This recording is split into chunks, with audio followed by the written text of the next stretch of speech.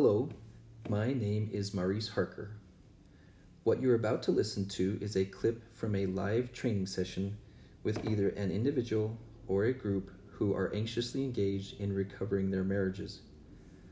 Please listen to several of the recordings in this podcast, and then, when you are ready, seriously consider attending the live weekly trainings from your home via webinar. My ability to provide enough individual and marriage therapy sessions has become very limited, so I created the marriage repair workshops so I could serve more people at a lower cost for you.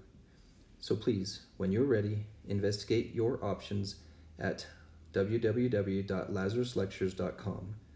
That's LAZARUSLECTURES.com. I look forward to meeting you and to serving you well.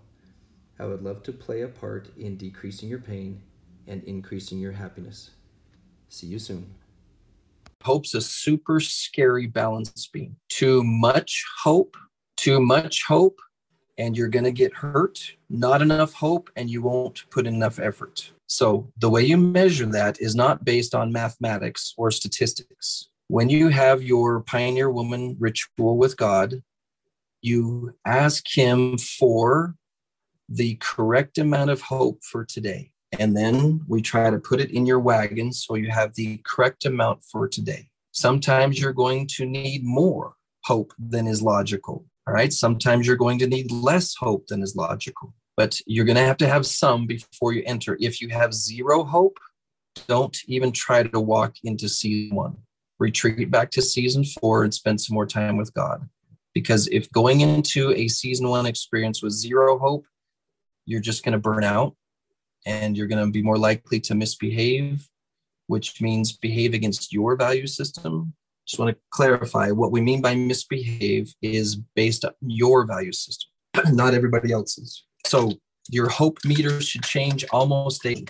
And then the ritual of grieving takes us back to lesson 3. One of the earlier lessons will review the process of if you're experiencing something less edifying than you were hoping for. Some men, part of what they talk for is in hopes of just using you as a sounding board for their verbal processing. They haven't thought through what they're going to say. They haven't thought through their feelings. And so they bounce things off you, hope that you'll help clarify it for them, or hoping that by talking, it will clarify it for themselves. Many women are also verbal processors. Things become more clear to them as they're talking. If you haven't noticed, being the sounding board for someone who's a verbal processor actually is hard. You have to avoid interrupting them, disrupting them, confusing them by misinterpreting what they're saying, being nurturing and clarifying without taking control of the conversation. And so if you have someone who is using you for verbal processing, you have just as much of a right to say, as much as I would like to be in a position to listen to you, I'm not able to do so. I can for 5 minutes, I can for 10 minutes, and then my brain is too exhausted.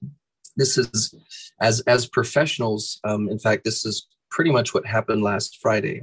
As I was self-assessing and looking at my schedule of my responsibilities, my daughter, who's an athlete, was trying to push me, Dad, push through, you can do this. And I'm all, I can push through and do this the way an athlete does at the end of a workout, but people are paying me to concentrate, listen, and be present.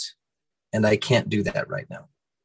I can't be attentive and focused with my depleted energy right now. And so you need to be as responsible for yourself as I have to be with myself as a clinician to say to somebody, what you have to say may be very important, but I'm in no condition to hear you out or to be your sounding board. There are many people out there that could be. There are trainers, there are life coaches, there are therapists, there are friends, but you should not feel guilty for running out of the resources to be someone else's sounding board when you have been it for some time. And even like perhaps if you find you're not that good at it, if you try to do reflective thinking a few times with someone and you get it wrong every time, you might want to send them to somebody else. Human beings have a tendency to over-offer sometimes. Hey, call me if you need help. They're like a bridge with a bunch of holes in it. They get a nice paint job on the road, but then you try to drive across and it collapses. You can be nice about not trusting people. I don't trust most of my clients. I'm still nice to them. Okay. It's like, hey, I promise I'm not going to do something stupid this week. I go, okay, all right. I don't trust them, but that's okay. I can still be nice and I can still associate with them.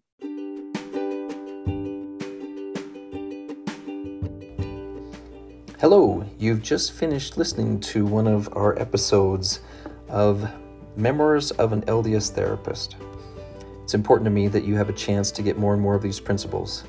We kept this brief because you probably have a busy life, but there's so much more. So please listen to the rest of these episodes and look for ways to apply them to your life.